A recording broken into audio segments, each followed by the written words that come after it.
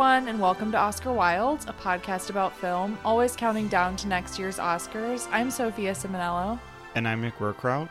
And today we're celebrating the 75th anniversary of possibly the most iconic Christmas movie of all time, It's a Wonderful Life. We discussed Frank Capra's career earlier this year, talking about 3 of his other films, but we didn't really get to discuss It's a Wonderful Life, mainly because this went home empty-handed at the Oscars. But I'm so excited to talk about it with you today. And we also have a special guest. You might remember her from our holiday movie draft last year. It is my sister, Isabel Simonello. Isabel, welcome to the pod. Hi, thank you so much for having me back. Much like Mariah Carey and Michael Bublé, I only exist in the month of December, so I'm happy to be here again. Welcome, Isabel. I'm glad you're here, and I'm glad we waited to talk about this. We can discuss how this fits into Frank Capra's filmography, and Jimmy Stewart's for that matter. But I really love this movie. It's number 1 on almost every best Christmas holiday movie list. I don't know, do you guys agree with that being at number 1? I definitely do. It's one that we watch every year. We always watch it on Christmas Eve. And I was telling Sophia earlier, I think it's probably the most referenced Christmas movie. I can think of, just off the top of my head, at least 5 other Christmas movies it appears in. And I think that's kind of a testament to its legacy. I agree. I think it has like all of the sentimentality of your favorite 40s movies. Like, it makes you want to tell all of the people closest to you that you love them, which is like such a warm feeling right at Christmas time. But it also has Jimmy Stewart in what I think is his career best performance.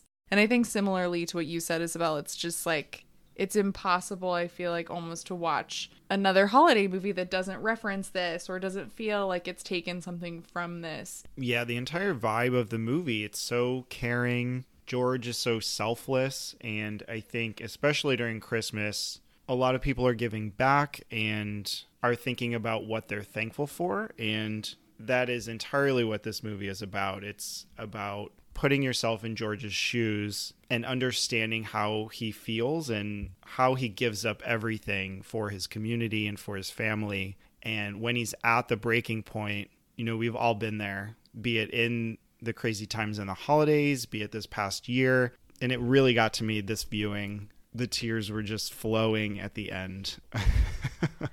Yeah, it's funny because it's not really a Christmas movie until it becomes one in the second half, right? The first half of this movie is this like small town Americana tale about bettering your community and being selfless and giving up your dreams, right, to take care of other people, whether that's what you want to do or not, right? And it spans pretty much the time from the Spanish flu, World War I, all the way up to World War II. So it is this very American film, which is something we talked about in our Capra episode about how he loved to make these movies about the American dream.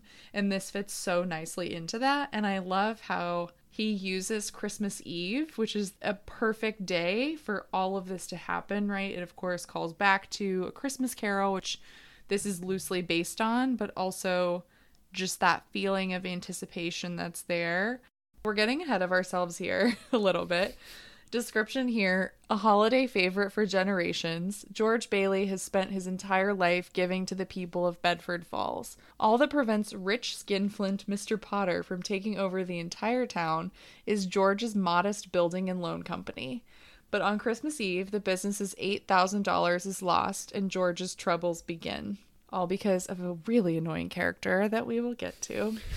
This movie, of course, is directed by Frank Capra. It's based on the 1943 short story and booklet called The Greatest Gift by Philip Van Doren Stern, loosely based on A Christmas Carol. It stars James Stewart, Donna Reed, Lionel Barrymore, Beulah Bondi, Gloria Graham, and more. It was a box office flop. It made $3.3 million on a $3.1 million budget. I always kind of laugh when I hear that because now it's such a classic, but back then, doomsday scenario for Capra, really. So has it mostly been making money, like just playing on repeat in syndication? I think so. I mean, I know it reached popularity again when it became a part of the public domain. That was like when people started paying attention to it, like over generations. But I'm sure, you know, now it's like it's playing at IFC here in New York right now. I know it's always a part of repertory screenings every Christmas. It's always on TV. But back then it was like nothing, even though it did get 5 Oscar nominations. Yeah, kind of wild that, one, it's Frank Capra. 2, it had to gross over 6 million just to make even, and it couldn't do that. And 2, that it wasn't really recognized until 30 years later when people would watch it on TV. And I was reading this article earlier about a lot of Christmas movies that end up doing pretty poorly at the box office or that aren't really recognized until years later. So I guess it's just a part of that bundle. And I'm glad we have it today. And it is something I try to rewatch every year. I watched the last like 20 minutes with Sophia just because I was getting home from work and I just started crying. Like I can pick it up at any point and I still am just like very moved by it. And that was going to be one of my other questions or points, is that I feel like this is a harder Christmas movie to just put on in the background because of kind of what you're saying, Sophia, of the first half being this just normal drama about a family. Whereas I feel like Home Alone or The Grinch or Elf, something that is overly spirited, can be easy to put in the background and you just kind of don't really have to watch, because I feel like It's a Wonderful Life has a lot that you have to dissect and understand, or just that the screenplay is pretty good and there's a lot to it. So if you're not watching and taking it all in, you could miss a lot and then later on just be like, I don't know what's happening. I do really love the screenplay. I think it's kind of crazy that it's as long as it is. It's 131 minutes, which is a pretty long runtime. And it kind of feels like 2 different movies if you think about it, but it just flies by for me. I genuinely don't know if I like the first half or the second half more. I love the first half of this movie.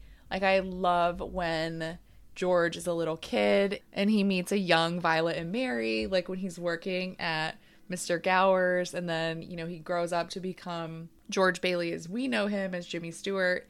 Like, we get the scene at the high school dance and him meeting Mary, and Donna Reed and Jimmy Stewart just have like electric chemistry. It's incredible. I love like that whole relationship building up. Like when she's on the phone with Sam, we'll obviously talk about this more, but I don't love it as much. This might be controversial. I mean, I obviously still love it, but the parts with Clarence are so dark that I don't like those as much, but I love the ending, if that makes sense. So I do prefer the first half of the movie.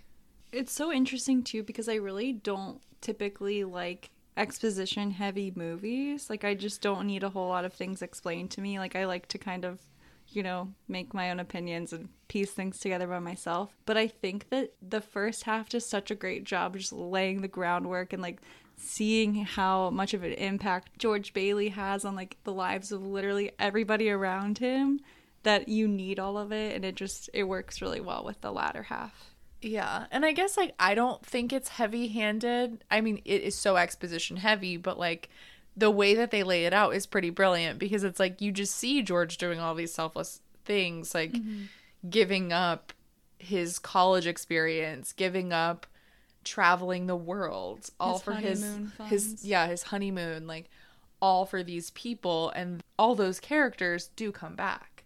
Whether or not that's realistic or not, like the impact he had, I don't really care. That's not really the point of this movie to me. Like it can be as sentimental as it wants to be because it works on me. Well, I think that's why the idea was so brilliant of that original short story, is because, or unless you know, you've seen this movie 100 times like we have, but you don't really see until Clarence comes in the picture later on that all of these things that George has done throughout his life actually account to a lot more than he assumed they did. And that also holds some of the power in this type of story and how it's told. And when it comes around and this really becomes a Ghost of Christmas Past character, I don't know why, but I really enjoyed it, and I think it was in a genius way of reforming this idea that had been done before. I completely agree. First, I think, does like the framing device or like the opening of George as a kid work for you? Do you need that, or would you rather like just jump into George as an adult? It really works for me. I like it so much because, I mean, it's called It's a Wonderful Life, so I think that we need to get as much information about George as we can. We need to see who he is as a child so that we understand him more as an adult, and we can see just how selfless he is from the very beginning of his life and how that continues on. He's also just such a cute little kid. I love the actor that plays him. I agree. I think it kind of surprises me when I see it that it's a story told entirely in flashback. I love the image of the stars and Clarence whizzing in. Again, I don't know why. It just kind of feels spirited and holiday-like to me, but I love that we go all the way back to him as a kid, because that's when Harry comes into the picture, and it's that first moment where like, okay, George is a good man, a good selfless man. And it jumps pretty quickly into the Jimmy Stewart version of George. And I think that the passage of time works really well. I don't really have any bad things to say about this movie.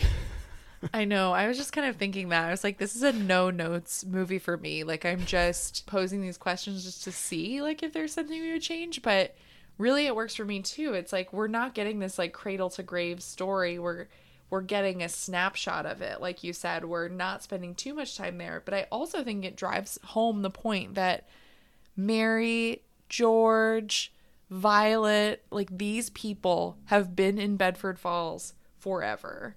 Like they've been in this small town for so long, and like it is so much a part of them. And I think like seeing them as kids there really, really helps with that. Plus now anytime I see coconut, I really in my head think like, say brainless. You don't like coconuts. Amazing. Yeah, that whole idea of not leaving this small town that you grew up in is terrifying. And back to your no notes comment, this will be a shock to everybody who listened to our Capra episode where I had some not so nice things to say. But I think all of Capra's isms here work well. I also want to talk quickly about when George and Mary meet, because this is another scene that we think of when we think of this movie, and the terrifying pool in the floor in the gym. This is so scary to me that just a floor, like a basketball court, would open up and become a pool. No, thank you. It really works as a set piece. They're already so into each other that they don't notice that the literal floor is falling out underneath them. I also just love everyone else's like terrified like cheering, and they just think that they're just like rooting them on in this Charleston contest, and it's like, yes they are, but also like look below. He's like, hey, we're pretty good. It's like I'm pretty sure this is a direct reference to Chaplin, but I think the slapstick of it really works. It feels old-timey, but every time I watch it, I get so excited by it. And then when they eventually do fall in and everyone jumps in after them, I think that's adorable. I also love how they keep dancing. Like once they're already in the water, he just like keeps going. It's so cute. Mm-hmm. And then of course afterwards, Mary, being in a robe in a 46 movie is scandalous, and I love it. But when they're, walking by that old house, and you can tell that she just has this very different idea of Bedford Falls, right? Like even though she's just graduating from high school, also they look so old, which is so funny, but it doesn't really this is bother high school. me. Yeah. She just graduated. And same with Harry. Another great moment in this movie, right, is George saying he'll give Mary the moon. Incredibly romantic. Donna Reed actually broke the window. She used to be a baseball player. Love that she did that on her own. It was not a stunt double. It was not some man throwing the rock behind her. It was actually her, which is cool. Well, they were ready to break the window. They had a sharpshooter or something on set, but then when she broke it, everyone was so surprised.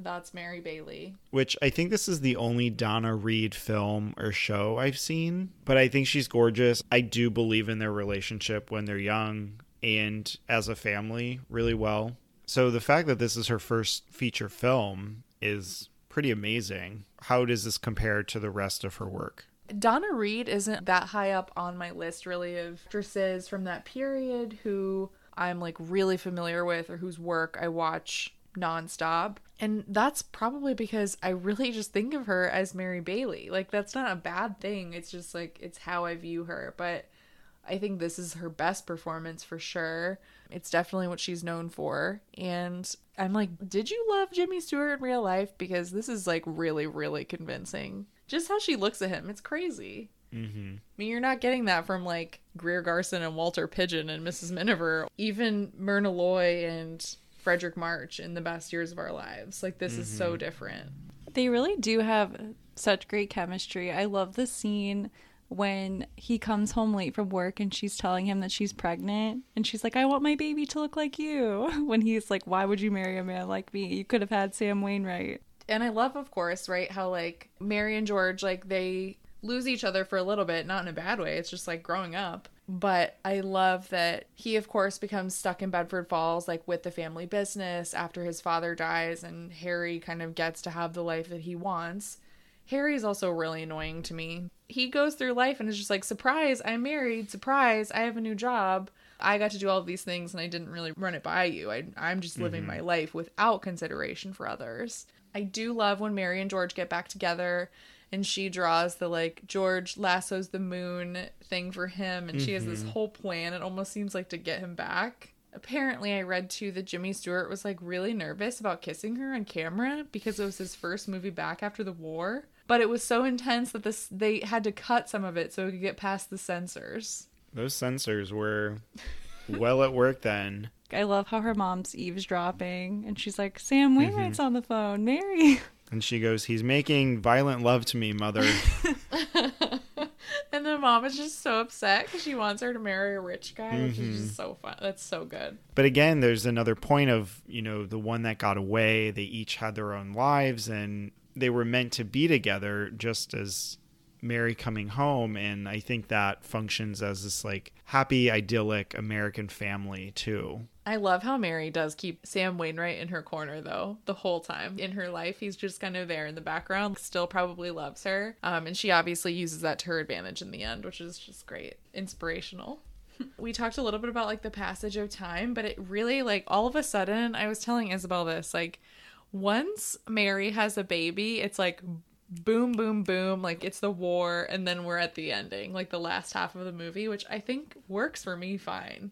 It's like I don't need somehow like all of that time in the middle. Like we don't need to know more because at that point, I think too, we can already feel that George feels, even though he loves Mary and he loves his family, he is so trapped and stagnant there. So I don't think we necessarily need more. Yeah, we slowly see him becoming ingrained in this town, and I think part of it is in his physical appearance, you know, makeup wise. He comes home, his eyes are sunken, but then also in the story where this is all he's doing, and eventually in the end it wears at him. And I think that's what's so hard about when he screams at his family, is that you can feel this broiling tension and you know it's going to come out and you don't want to see it happen. When all of this starts really is when they get married and they're about to go on this honeymoon and the banks close and they can't go. There's a really cool shot I really liked from inside the house when we see them come down the stairs after they're married, and it's a crane shot and it moves from inside to outside and above the crowd.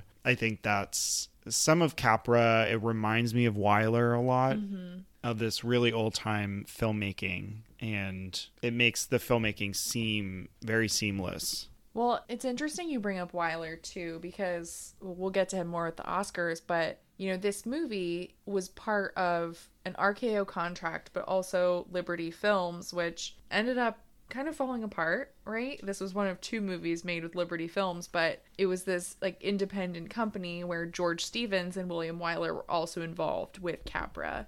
And, like, those three directors, I think, really are people that you think of when you think of these kind of brutal stories underneath a layer of Norman Rockwell type imagery of America or of Britain in Wyler's case sometimes. So I really like that connection. I think that works really well. I do think this movie is a lot darker underneath it than Capra's other movies. I think it's warm for sure, especially at the end and everything. But it does take a really dark turn for me. And part of that, I think, is when George wants to stop living, then we go through the what could have been, or, you know, what would life be like without him moments. It almost feels like this guy that he was, right? This nice, friendly person. There was something like sinister bubbling underneath that he felt like he could never express or like really get out because he was always living for other people. Maybe that's me reading a lot into it, but I do feel that from him, that he was like really struggling in this way of life in America at the time. People like couldn't, and still to this day sometimes, like feel that they can't express how they really feel. It's just keeping up appearances to help others. One of the first lines of dialogue in the movie is Joseph asking Clarence to help George, and he says, "Oh, great, is he sick?" And he's like, "No, worse, he's discouraged." And I think that kind of sums up what you were saying. Yeah, I love that beginning. It's a lot of exposition, but it's also really succinct, where we understand why, we go back really quickly, and we start to understand the story. And that line in starting all of this is really, really profound. I agree, Isabel. That is a good line. I think we need to talk about Mr. Potter, who really like kicks all of this off for George, who says like, you're worth more dead than you are alive. And so in a way, in George's mind, right, he sees that as it would be better for everyone if I was gone. And that's how he's always, right, lived his life. What would be better for everyone else? What can I do that would help the most people? But Potter, great villain, played by Lionel Barrymore. Just excellent work there. Love the performance and love how deliciously evil he is in this movie. I mean, he's like the big bank capitalist, right? It's a perfect villain for the time period too. Mm-hmm. He really is so evil, and there are so many good details to just like capture how he's just like a very oppressive presence in the town, and just like the way his chair is so much higher off the ground than George. So when George sits and meets with him, he's physically below him. There are just so many good little details, and I'm sure that's Potter's like intent when people walk into his office. But it's also just a good visual aid for us to see the actual power imbalance between the two. And with Potter too, I mean, George is the only person who's really in his way. And it's because he won't conform. Like, he won't follow his lead. He will continue to do what he wants to do. And he's the only person really in Bedford Falls who won't fall in line. And I think this is most obvious when he, of course, like early in the movie wants to shutter the building and loan when Peter Bailey dies. But later, when he offers him a job, when he offers him that salary, and, you know, he offers him a salary of $20,000, which today doesn't sound like anything. But back then, that was a $285,000 salary. And he turned it down because he couldn't be with him. And that's gold. Like, if you put it in today's terms, I don't know. I might have taken the money. That is a tough decision. Do you remember, I thought it was a new movie, but it might have just been Capra's, when they're trying to get rid of somebody who owns a block in the middle of some big square. They own like a lot of land. Oh, yeah. It's in Wait, You Can't Take It With You. It's the house. That's what I thought. Okay. Which Lionel Barrymore is in that movie, remember? I remember. That's my least favorite of the three that we talked about.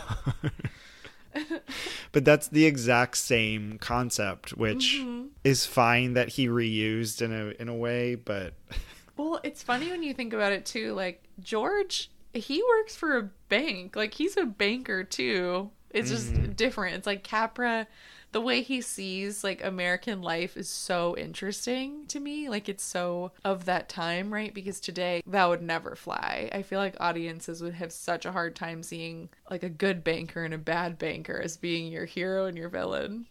Well, he still owns Bailey Park. Like, people own houses in his namesake area. So yeah, I mean, he's giving loans to people on way less credit than normal banks would, or what you see in other depictions in movies. And that is why he's this family man. But yeah, he is still doing what Potter's doing in a sense, just with a nicer face on. And him keeping the money, the $8,000. I mean, seeing that scene play out was so cringe inside for me. Like, you know it's going to happen, and you just want to scream at Uncle Billy. And he's an idiot for not remembering flicking through the money at the stand at the bank. Like, we just saw you do this. How did you think you dropped it outside? But the fact that Potter never gives the money back, I think, one, drives home how much of a scoundrel he is, and corporate America and capitalism, et cetera, et cetera. But I think it also makes George's success and the community backing him so much more emotional and heartfelt. One of my favorite things about this movie is that they don't redeem Potter. You know, Potter doesn't come to the Bailey house at the end with the money. Like, he doesn't realize that what he's done all his life is bad. Like, he's just a straight up evil man. He keeps the money. He doesn't get caught as far as we know. It doesn't matter to him, right? And again, a little conversion here with the money and how much money they lost. I was just gonna, oh my God, it's like 80 plus thousand. $114,029.95 would be today's money. That's how much that was that they lost. The worst character in the entire movie, Uncle Billy, misplaced. I could go on and on about this character and how much I hate him and how he literally has, I feel like, does he have remorse? Like, he should be the fall guy. He should be the Tom Wambsgans. He should be on the bridge, honestly. He should go to jail. Yeah, he's arguably as big of a villain as Potter, I think. Because he doesn't know, like, he's not aware of his impact. Like, he is ruining George. At least Potter is like a smart guy. At least he's evil, but like Uncle Billy's just bumbling through life with his pet squirrel. Like, are you kidding me? And the little, like, whatever yarn around his fingers of things that he can't remember. I'm like, I don't know how that's supposed to remind you of anything, but... Oh my God. I can't do it. It's crazy. I do relate to him, though, when he says his 3 favorite sounds of the world are, like, breakfast is served, lunch is served, dinner is served. Uncle Billy is a Taurus, for sure. You think he's a Taurus, Uncle Billy? Oh, that would make sense. We can leave astrology out of this, but for any astrology listeners, I think that George would be a Pisces with a Virgo moon. Anyway. So I think before we talk about the ending, like, let's talk about George. Originally, when this was like an RKO idea, the role was initially for Cary Grant. Can you see... one, anyone other than Jimmy Stewart in this part, which Capra did rewrite a bit for Stewart. Yeah, can you see anyone else? Can you see Cary Grant? Can you see Henry Fonda, who was also considered? I truthfully can't see anyone other than Jimmy Stewart. I think that Jimmy Stewart works so well because he is just kind of an inherently warm person. He is someone that you want to root for. Even if you're frustrated by George and the decisions he's making or the things he's saying to Mary, you still always kind of root for him and empathize with him. And I think that's a testament to Jimmy Stewart's character or his acting ability. I love Cary Grant. I think that he is, one of the most handsome actors of this time, but I don't see him making his character quite as likable. Yeah, I can't see anyone else playing this role either. I think maybe it's his best performance. And up to this point, he had been establishing himself as this ideal American man. And throughout his acting career, I think this is the culmination of what he had been portraying in films is as this ideal American man. I couldn't see Cary Grant. I couldn't see Clark Gable. I couldn't see any of Capra's other leading men in here. And it brings to mind other performances that he's done, like Mr. Smith Goes to Washington or The Philadelphia Story. Performances where he can be very dramatic, but also emotional and play big or really small in these extreme close-ups. There was a shot when George is crying at the bar. Jimmy Stewart just totally broke down, and Capra loved it so much that he just blew up that shot to be an extreme close-up. And it ends up being really grainy because it's zoomed in, and this is the only shot in the movie to look that way, and that's why. I did notice that actually on this rewatch. I think that's like a mark of a classic when you can notice something different every time you watch the movie, and I did notice that, and I was like, ooh, that's interesting. That's definitely on purpose. Love that. As far as Cary Grant goes, I actually think Cary Grant is too likable. I think that, like, Cary Grant is so beautiful. Like, he's so handsome and charming. In a way, he actually looks a lot like Todd Carnes, who plays Harry Bailey. Like, they could very realistically play brothers. But I do think you need a bit of a difference there in looks because George is such an older brother. Like, he's taller, he's lankier. He really fits that description when they say that he was born old. Like, he just seems like this old soul. And Cary Grant is not an everyman. Anyone watching would love to put themselves in Cary Grant's shoes for a day, but it's just not a realistic experience because he's a gorgeous man. And not that Jimmy Stewart, is ugly or anything. He's not, but he's so much more relatable. I could see Henry Fonda if I had to pick anyone else. I think he could have done it. I'm thinking of him in 12 Angry Men, but I do think that Jimmy Stewart's perfect here. And I agree. I think it's his best performance. It's just like stunning. And we talked a bit about Donna Reed, but Jean Arthur was one of the names here. She was in a lot of Capra films. Mr. Smith Goes to Washington. Mr. Deeds Goes to Town, which we talked about. Could you see her in this part? I just can't imagine anyone else. I feel like I've seen it so many times. This is kind of my only connection to Donna Reed, I guess. I'm just not as familiar with the rest of her filmography. I mean, I'd be curious to see someone else in the role. I really do love her as Mary so much. Yeah, I'm not sure Jean Arthur works in this part. You want someone who feels homey in a way. And I feel like her role in Mr. Deeds Goes to Town was a bit flashier. And I love that this is kind of subdued. Like, Mary is a stay-at-home mom. And I feel like if you had someone like Jean Arthur who looks really polished, it would give like a Stepford Wives, Real Housewives kind of feel to it. I really love Jean Arthur. She's one of my favorites from like the 30s, from that period. But I think it's essential that Mary's a brunette. That's like weird to say, but it just, that feels right. That like, especially in contrast to the iconic Gloria Graham as Violet Bick, which I can't wait to talk about her. She is a very good foil for Violet, like you were saying, just like looks wise. Are you a Violet or a Mary? I'm a Mary for sure. I don't know. You're like, I'm a Violet. I am a Violet. Well, I think to that point, you couldn't switch Gloria Graham and Donna Reed.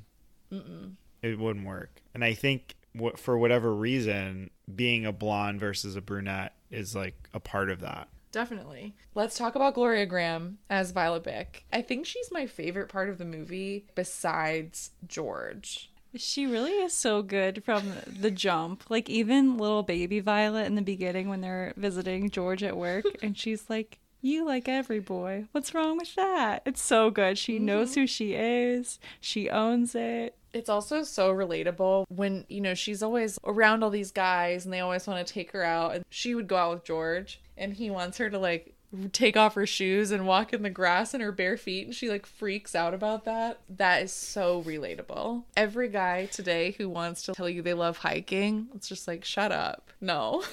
I love Violet. And Gloria Graham, I mean, amazing, right? She's in so many movies that I love. And it's just funny that I saw her first in It's a Wonderful Life because I watched it as a kid. So then seeing her, opposite Bogart in A Lonely Place, really a noir queen. And I was shocked to learn that about her, I think, later when I became more interested in classic film. What I like about her character in the story is that in trying to bring George down, Potter spits out that, people around town know that you give her money and they see you around with her. And there's the scene in the Bailey Building and Loan where he has that kiss on his cheek and the rest of his staff sees him wiping it off. But that never becomes a big plot point, or that like Mary is disgusted and finds out and thinks he's cheating on her. Like, I feel like the movie just would have went off the rails if it had gone down that road. So I'm happy how it kind of leans into it, but doesn't go there fully. I agree. In a similar way to a lot of the characters in the movie, like, she's just trying to like find her identity in Bedford Falls, and she very much, I think, is an example of how you can feel really trapped, right, in a small town. Like, she doesn't belong there. She should be in New York or in Hollywood. Like, that's where she belongs. Vegas, baby. I mean, wherever she wants to go, she should be able to go. But like, how stifling a place like Bedford Falls could be to someone like her. Let's talk about Henry Travers, Clarence, the ending. Did Henry Travers look familiar to you, aka Clarence? Isn't he in Mrs. Miniver? Yes. Yeah, I recognize him. He's in Mrs. Miniver. He's the one who has the rose that he names Mrs. Miniver. Oh, yes. Okay. Do you like Clarence? Let's start there. I do like Clarence. Clarence is such an underdog character, I think. You know, he is just trying to get his wings. He and George are ultimately helping each other, like, get what they want and come to a realization that they need to a certain extent. I love that he goes to Martinis/Nick's and wants to order a rum punch. I think he's just like an interesting character. I don't know. I've always liked Clarence. He just seems very eager to help and isn't really sure like the best way to do that, but ultimately, obviously, he's successful. I really like how he's this spunky character. He is coming in knowing that George is about to commit suicide, and he's determined, like he knows he's capable of changing his mind.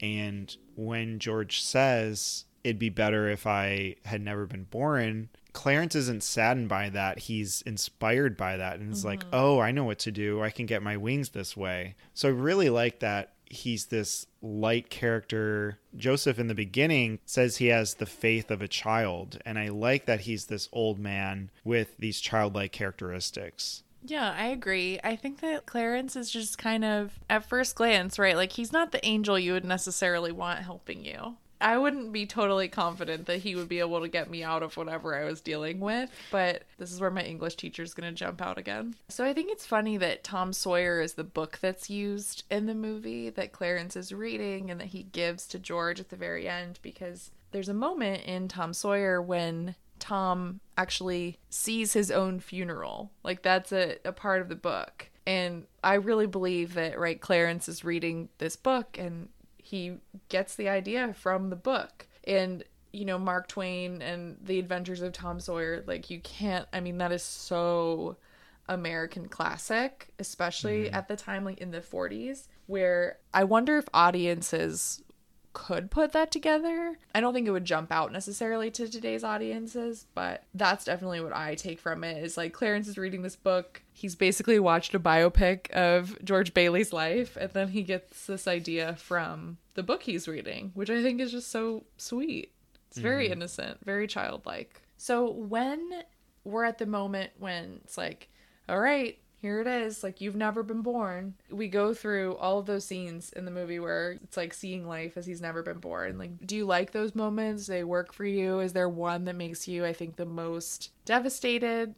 I think it's frustrating watching him not realize that this is his new reality, and he keeps trying to convince more and more people that he is George Bailey, but it does get darker and darker as he goes to more and more people. I think the hardest realization is when we find out Harry is dead because he never saved him. But I think the most devastating interaction is when he finds his mother at Ma's boarding house, and she doesn't know who he is. And he, at that moment, doesn't have a mother anymore. And I think that might have been the last straw where he's like, oh my God, this is terrible, where it started to click for him that a life without him is a total 180 for Bedford Falls. I agree. I think that the realization that Harry died and then all of the men on the transport that he couldn't save also died is a really hard realization in that sequence. But the one that actually makes me the most upset is seeing Mr. Gower at the bar. And he's just like so distraught. I don't know if he's homeless or if he's just like a town drunk or what his life without George is. But that one like really upsets me every time I see it. Oh my God, that one is really sad. I'll tell you the one that makes me laugh, just to like lighten it up a bit, is that Mary is somehow an old maid without George. Like, she would have married Sam Wainwright. She would have been rich and somewhere else. Yeah, She wouldn't be an old maid at the library. Anyway, it's fine. But I agree with both of you. Like, Mr. Gower, that one's so sad. And his mom. I mean, that's like the worst. Like, your own mom doesn't recognize you. Also played by the amazing Beulah Bondi, who played Jimmy Stewart's mom in 4 different movies. Was nominated twice in Best Supporting Actress. Should have been nominated in 1937 for Make Way for Tomorrow. But anyway, I think she's great in this movie, and Yeah, I mean, when she doesn't recognize him, she really, I think, plays up her skills that she has as this character actress, for sure. She's also just so mean in that interaction. Like, Yeah. obviously she doesn't, it's just a strange man on her doorstep, but she, you know, her only son died as like a 7-year-old. She lost her husband. It's so sad. And she lives in Bedford Falls. Well, Pottersville. Even worse. Okay, so then we have like our amazing ending in this movie that is one of my favorite movie endings ever. It's so emotional. When do you start crying? Yeah, I mean, I feel like I have a steady stream of tears the entire movie. I start crying when George breaks down in the bar. I cry again when he's crying on the bridge and he's begging to live again. When he goes home and he grabs the broken part of the staircase railing and kisses it, and he's like, oh, like this is real, I'm here. And then he sees Mary, I start crying. There's just like so many different little components that I think are so beautiful and touching. Just seeing the crowd of people in their home too, surrounding him and like giving anything that they have to help is really moving always. Yeah, I love the end of the movie. I think it's so beautiful. I think for me, it starts when the cop comes up to him on the bridge. And then once he gets home, it just continues once he sees his kids again and he hugs them and Mary comes home and they hug and kiss. That kiss is chaotic, by the way. I can understand why he was scared to do this again. Okay, but all of the kisses in like 40s movies are nuts. They literally like slam into each other. It is crazy. And then it's once Mary opens the door and says everyone is coming and people start unloading money onto this table. It's just like, oh my God, they all realize who George Bailey is and his impact on them. And then they start singing Auld Lang Syne and that's, yeah, all of that. Yeah, it's, oh my God, Mary is a mobilizer. Like the fact that she was just out like getting all of these people and she didn't like murder Uncle Billy is amazing. Yeah, I think for me, I do have a steady stream of tears throughout. I love when the bank examiners like rip up the paper and start singing like with everyone or just like whatever, it's over. I love all the people who like come up and say like individual things, like Annie when she's like, I've been saving this money for divorce if ever I get a husband. Amazing. So good. Of course, though, when Harry comes in and you're like, oh, there he is, like hometown hero in his uniform, Harry Bailey. And he turns it to be about George. Like, the celebration's supposed to be about Harry, but he says, to my big brother George, the richest man in town. Tears really start, but then, like, what makes me sob is when, like, when he gets the book and he sees from Clarence, like, no man is a failure who has friends. And we get, of course, Zuzu saying the most notable quote from the movie, every time a bell rings, an angel gets its wings. When George, I'm gonna start crying right now, says, attaboy, Clarence, and winks with the, like, Jimmy Stewart smile, and then he starts singing, it's like, oh my God, I can't be here anymore. This movie has to end. So we do have some other questions from listeners. Our first question comes from Owen Daly. What other character in a Christmas movie would you like to see get the George Bailey treatment? I would do Clark Griswold. I think that he is someone that just like is at a disconnect with his family in Christmas Vacation. He just wants to create this like magical holiday for his family because he loves it so much and he's just kind of struggling to get his way. So I have two people for this. One, I think like he definitely gets the George Bailey treatment in a way. But that's Arthur Abbott in The Holiday, the old man who is the screenwriter who won the Oscar, who Kate Winslet befriends. Absolutely love him. I mean, he loves Irene Dunn and Barbara Stanwyck. And, like, I would love to go back through his life and, like, learn more about him as, like, a young person. I think that would be fun. The other one is really depressing, and that is that I want Emma Thompson's character in Love Actually to know how great she is. That's what I was just going to say. No. You were? Yes. She just like makes me so sad in that movie, and I just, oh my God. She just can put on a smile when Alan Rickman has totally destroyed her and she's like willing to be there for her kids. I just want her to know how valuable she is. She is absolutely a George Bailey. Yeah. Georgina Bailey. Aww. I was going to jokingly say Jim Carrey's The Grinch, but that is kind of a George Bailey of sorts. But my real answer is just because he's a lovable actor. It's Gus Polinski, who is the guy who took Kate McAllister home to Chicago from Home Alone. Yes, John Candy. Oh, that's a good one. I love that. I would be curious to know his like origin story too, how he got into polka music. Our next question comes from Manning Franks. Do we think one day It's a Wonderful Life could get a high budget remake or new adaptation of the short story? So not made for TV, because we know this has been like spoofed on SNL and all of that. What do you think? I sincerely hope not. I think that if it was done very, very well, like maybe, but I don't think we need it. I think some classics are just like too good and shouldn't be touched. But yeah, I can't imagine who would play these characters today. Like I can't think of anybody that could do these roles justice. Maybe it could be like a new spin on the story, but I don't think it should just be like outright remade. Yeah, that's another fun question is who would you have play George Bailey if this were remade today? I was going to say in an ideal world it would be Tom Hanks, but that doesn't work. Yeah, I think like that is the ideal answer if we're making the movie like 20 years ago. Like Tom Hanks would be perfect. But we just like don't have anyone like that right now. Like Oscar Isaac? He could be good. I could see him. I don't know. Because he has like a kind of a darkness to him too, like Sophia was saying earlier, but still seems like a good guy. I think Stephen Yeun could do it. Ooh. Maybe Ryan Gosling. He does give me Jimmy Stewart vibes in La La Land a little bit. Mm-hmm. I don't know. This is our way of saying don't touch it. Don't do it. Especially now with Pete Davidson. Like that rumor, oh my God, that like sent me into a tailspin. Oh no. Yeah, I guess back to the original question, I think this will absolutely happen. I just hope it's with the right people and at the right time. Yeah. But yeah, I don't want it. It'll just be on Netflix, like that Netflix Rebecca, and people will forget about it in like 2 weeks.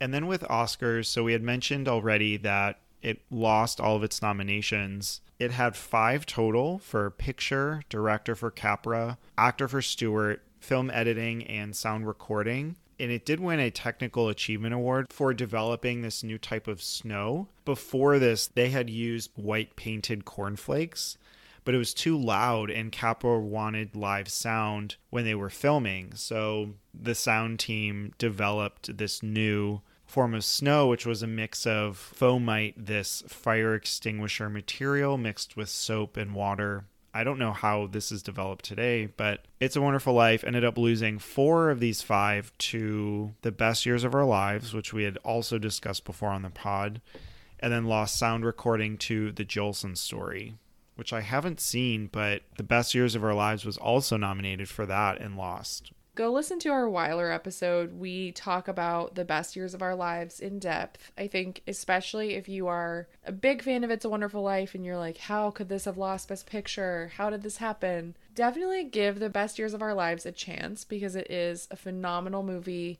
It really holds up. I think it's a really worthy Oscar winner. So you can like both movies. That's my way of saying that.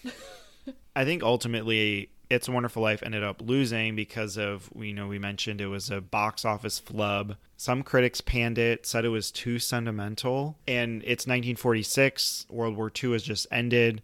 The Best Years of Our Lives is about that. It's about 3 veterans going home after the war and reintegrating into normal life. So I think all of those reasons is just why, sadly, It's a Wonderful Life lost there. Another question from Manning Franks here. What's another performance by the supporting cast that deserves an Oscar or at least a nomination? I think Lionel Barrymore should have been nominated for playing Mr. Potter. Harold Russell won for The Best Years of Our Lives, which is a fun win. I do like that win.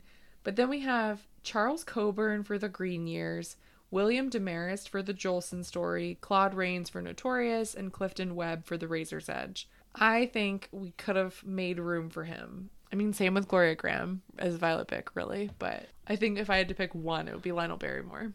I would pick Lionel Barrymore too. I think because Donna Reed would have to be lead, right? She couldn't be supporting.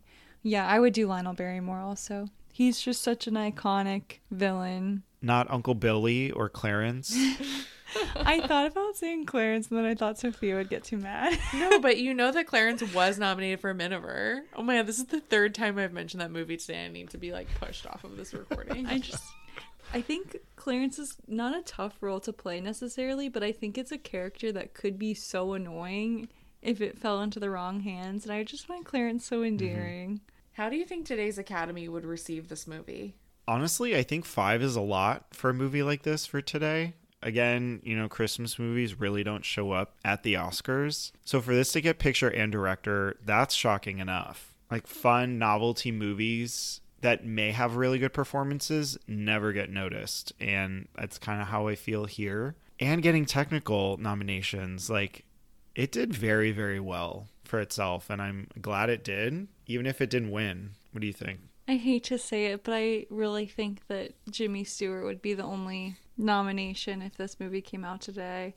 I'm so glad it got as many nominations as it did, but I feel like it would only get Best Actor. Okay, you guys, I'm going back to what I said at the beginning, which is that it's not a Christmas movie until it becomes one. And for most of the movie, it's not a Christmas movie. It's an American drama. I think the Academy could go for it. I mean, if they're like, it's a movie that makes you feel things at the end of the day, and that's like, it's well made. It's by a big director who's been nominated before. The actor, he's won before. It kind of feels like the Academy would like it. So I love The Best Years of Our Lives. And I thought Frederick March was great in the movie. I thought he gave a pretty astonishing performance. There are a couple of scenes in particular where I was amazed by his acting ability. But Jimmy Stewart was robbed in the light of day and should have won this Oscar for Best Actor. This is like the signature performance of his career, I think. I mean, we can't like go back, and that's not how the Oscars work, right? You have to get it right on time. Like, you can't be late. You can't go back and change it, unfortunately. But this performance is just, I mean, the whole entire movie. You believe this character. And I think when the lid blows off of him, that's when he's really getting into, I think he's showing us like, oh, I'm going to do this in Vertigo later. I'm going to like do this in my Hitchcock movies. I'm an actor capable of firing on all cylinders, and no one else could have had that part. I agree. There are so many layers to his performance. He has to be a loving husband and father. He has to be a really frustrated and stuck businessman, I guess, for lack of a better word. He is definitely a dreamer that isn't really able to act on his dreams. Like, there's so many different levels to this character, and I think that he really does just check every box so perfectly. Do you think the Academy got it right? Would you have given it Best Picture over The Best Years of Our Lives? Not over that. I mean, maybe today I would, but again, both are wonderful movies. It is really interesting looking at AFI's 100 Best American Films. These are both on there, but The Best Years of Our Lives has been stuck at 37 between its two polls, but It's a Wonderful Life ranked higher both times at 11 and 20. So I think it's just interesting that throughout history and for prosperity, that this movie will rank higher, will be known for much, much longer as a Christmas movie. And I would have given it something. I mean, it's a shame that critics panned this. I don't know. I wish that Jimmy Stewart won. I think that a Best Picture loss is easier to cope with than a Best Actor loss for this movie. I love this movie so much. I really do. I think it's an American classic. It's a movie I watch every single year, which I can't say about The Best Years of Our Lives, but I would vote for The Best Years of Our Lives for picture and director. It's just so well made. It's like way ahead of its time, and I think that's what, while It's a Wonderful Life is a classic and is like the classic of the group, I'm just stunned by the fact that The Best Years of Our Lives was made in 1946. It's so bold. Mm-hmm. So I think I would have to go with that. I do think the Academy got that right, at least. And if you could give this movie one Oscar, what would it be, Isabel? Definitely Best Actor for Jimmy Stewart. Same here. Best Actor for Jimmy Stewart. Easiest one I think we've maybe ever done. I third that answer. Yes, agreed. Okay, that's our celebration of It's a Wonderful Life. Go watch it. It's on Prime right now to stream. Definitely make a point to watch it this holiday season, whether you've already seen it before or if you haven't seen it and you've listened to this whole conversation anyway. Check it out. It earned its place in Oscar history and on every list that it's a part of. Yeah, like I said, I try to watch this every year, and I think it's so deserving in that way. And it really is a movie that you can get something new from every time. And I love that. I think those movies are the most special, and especially during the holidays. And for those of you who think like maybe it's too sweet for you, maybe it's too warm, I will tell you that even Orson Welles himself said there's no way of hating that movie about this. Amazing. It was Capra's favorite movie that he had made also, and it's one of Steven Spielberg's favorite movies of all time. I love it. Okay, are we ready for our mini game? Yes. I'm so excited. Isabel, what do you have in store for us today? Okay, so as a fan of Christmas movies, as a fan of Oscar movies, I decided to combine them and give them the Hallmark treatment. We love high art and low art on Oscar Wilde, so it's appropriate. So I'm going to read the description of a movie that I gave a little Hallmark flair to, and you have to guess which Oscar-nominated film this is. So it just has to have a Christmas scene in it. It doesn't need to be like a Christmas movie like Home Alone. Correct. Okay. Okay, first one. A big city businessman travels back home to a small town and falls in love with a clumsy waitress. The country woman comes into her own when she is whisked back into the big city, but tensions rise between the couple when she struggles to find her place in the new environment. I know this. Oh my god. I have no idea. Is this the Princess Switch? It's Phantom Thread, right? Clumsy waitress. I wish The Princess Switch was nominated for an Oscar, though. Not good guess. Okay, next one. A young department store clerk is busy for the holiday season, but can't help but be distracted by a beautiful married stranger. Yeah. Go. Easy. Carol. Okay, see, Woohoo! yay, good job. Should have been nominated for more. After experiencing tragedy, a suburban boy returns home. With the help of his loving father, he tries to melt the icy heart of his mother, who continues to pretend that everything is okay. Oh my god. These are so hard with no context. I know, I'm sorry. Did this win like a big Oscar? I think Icy Heart is the big giveaway, but I don't know. It did, yes. You've talked about it on the pod before. Oh. Okay, I'm gonna give you a hint, Nick, if I'm right. It's from the 80s. It won Best Picture. Ordinary People. Mm-hmm, that's correct. Oh, I would never have gotten that. I will say this is a little unfair. I think that is like of our family, like the favorite Best Picture winner. If you polled us, like how this rank, it might be number one. Okay, Nick, this next one's for you. A woman moves from her small, quaint hometown to a bustling city for a fresh start where she soon falls in love. But when tragedy strikes her family she left behind, she's torn between returning home or embracing her new life in the city. This is the one I gave you, right? Mm-hmm. So, Sophia, you have to answer. Well, I was gonna say it sounds like something from like the 40s, but if you gave it to her, it's It not. literally could have been. The only modern Christmas movie I can think of is Little Women. Close. You have one of the actors, right? Yeah. Oh. That gives it away. Laura Dern? You can get it. No. This is not Marriage Story. Oh, that would have been a good one, but there's no Christmas scene in that. Just Halloween. I really don't know. Not Saoirse? Ladybird. Oh. Is there a Christmas scene in that? Brooklyn? Mm-hmm. Oh, I've only seen that once, so I don't know it as Oh well. my gosh. But I love Brooklyn. I did like it, but I'm definitely due for a rewatch. Well, that was fun. Thanks, Isabel. You're welcome. Thanks for Come having me back. back. I'll see you in a year. Come back and make up some more games soon, please. Yeah, we'll see you next year. Shake a snow globe when you miss me. Oh my god.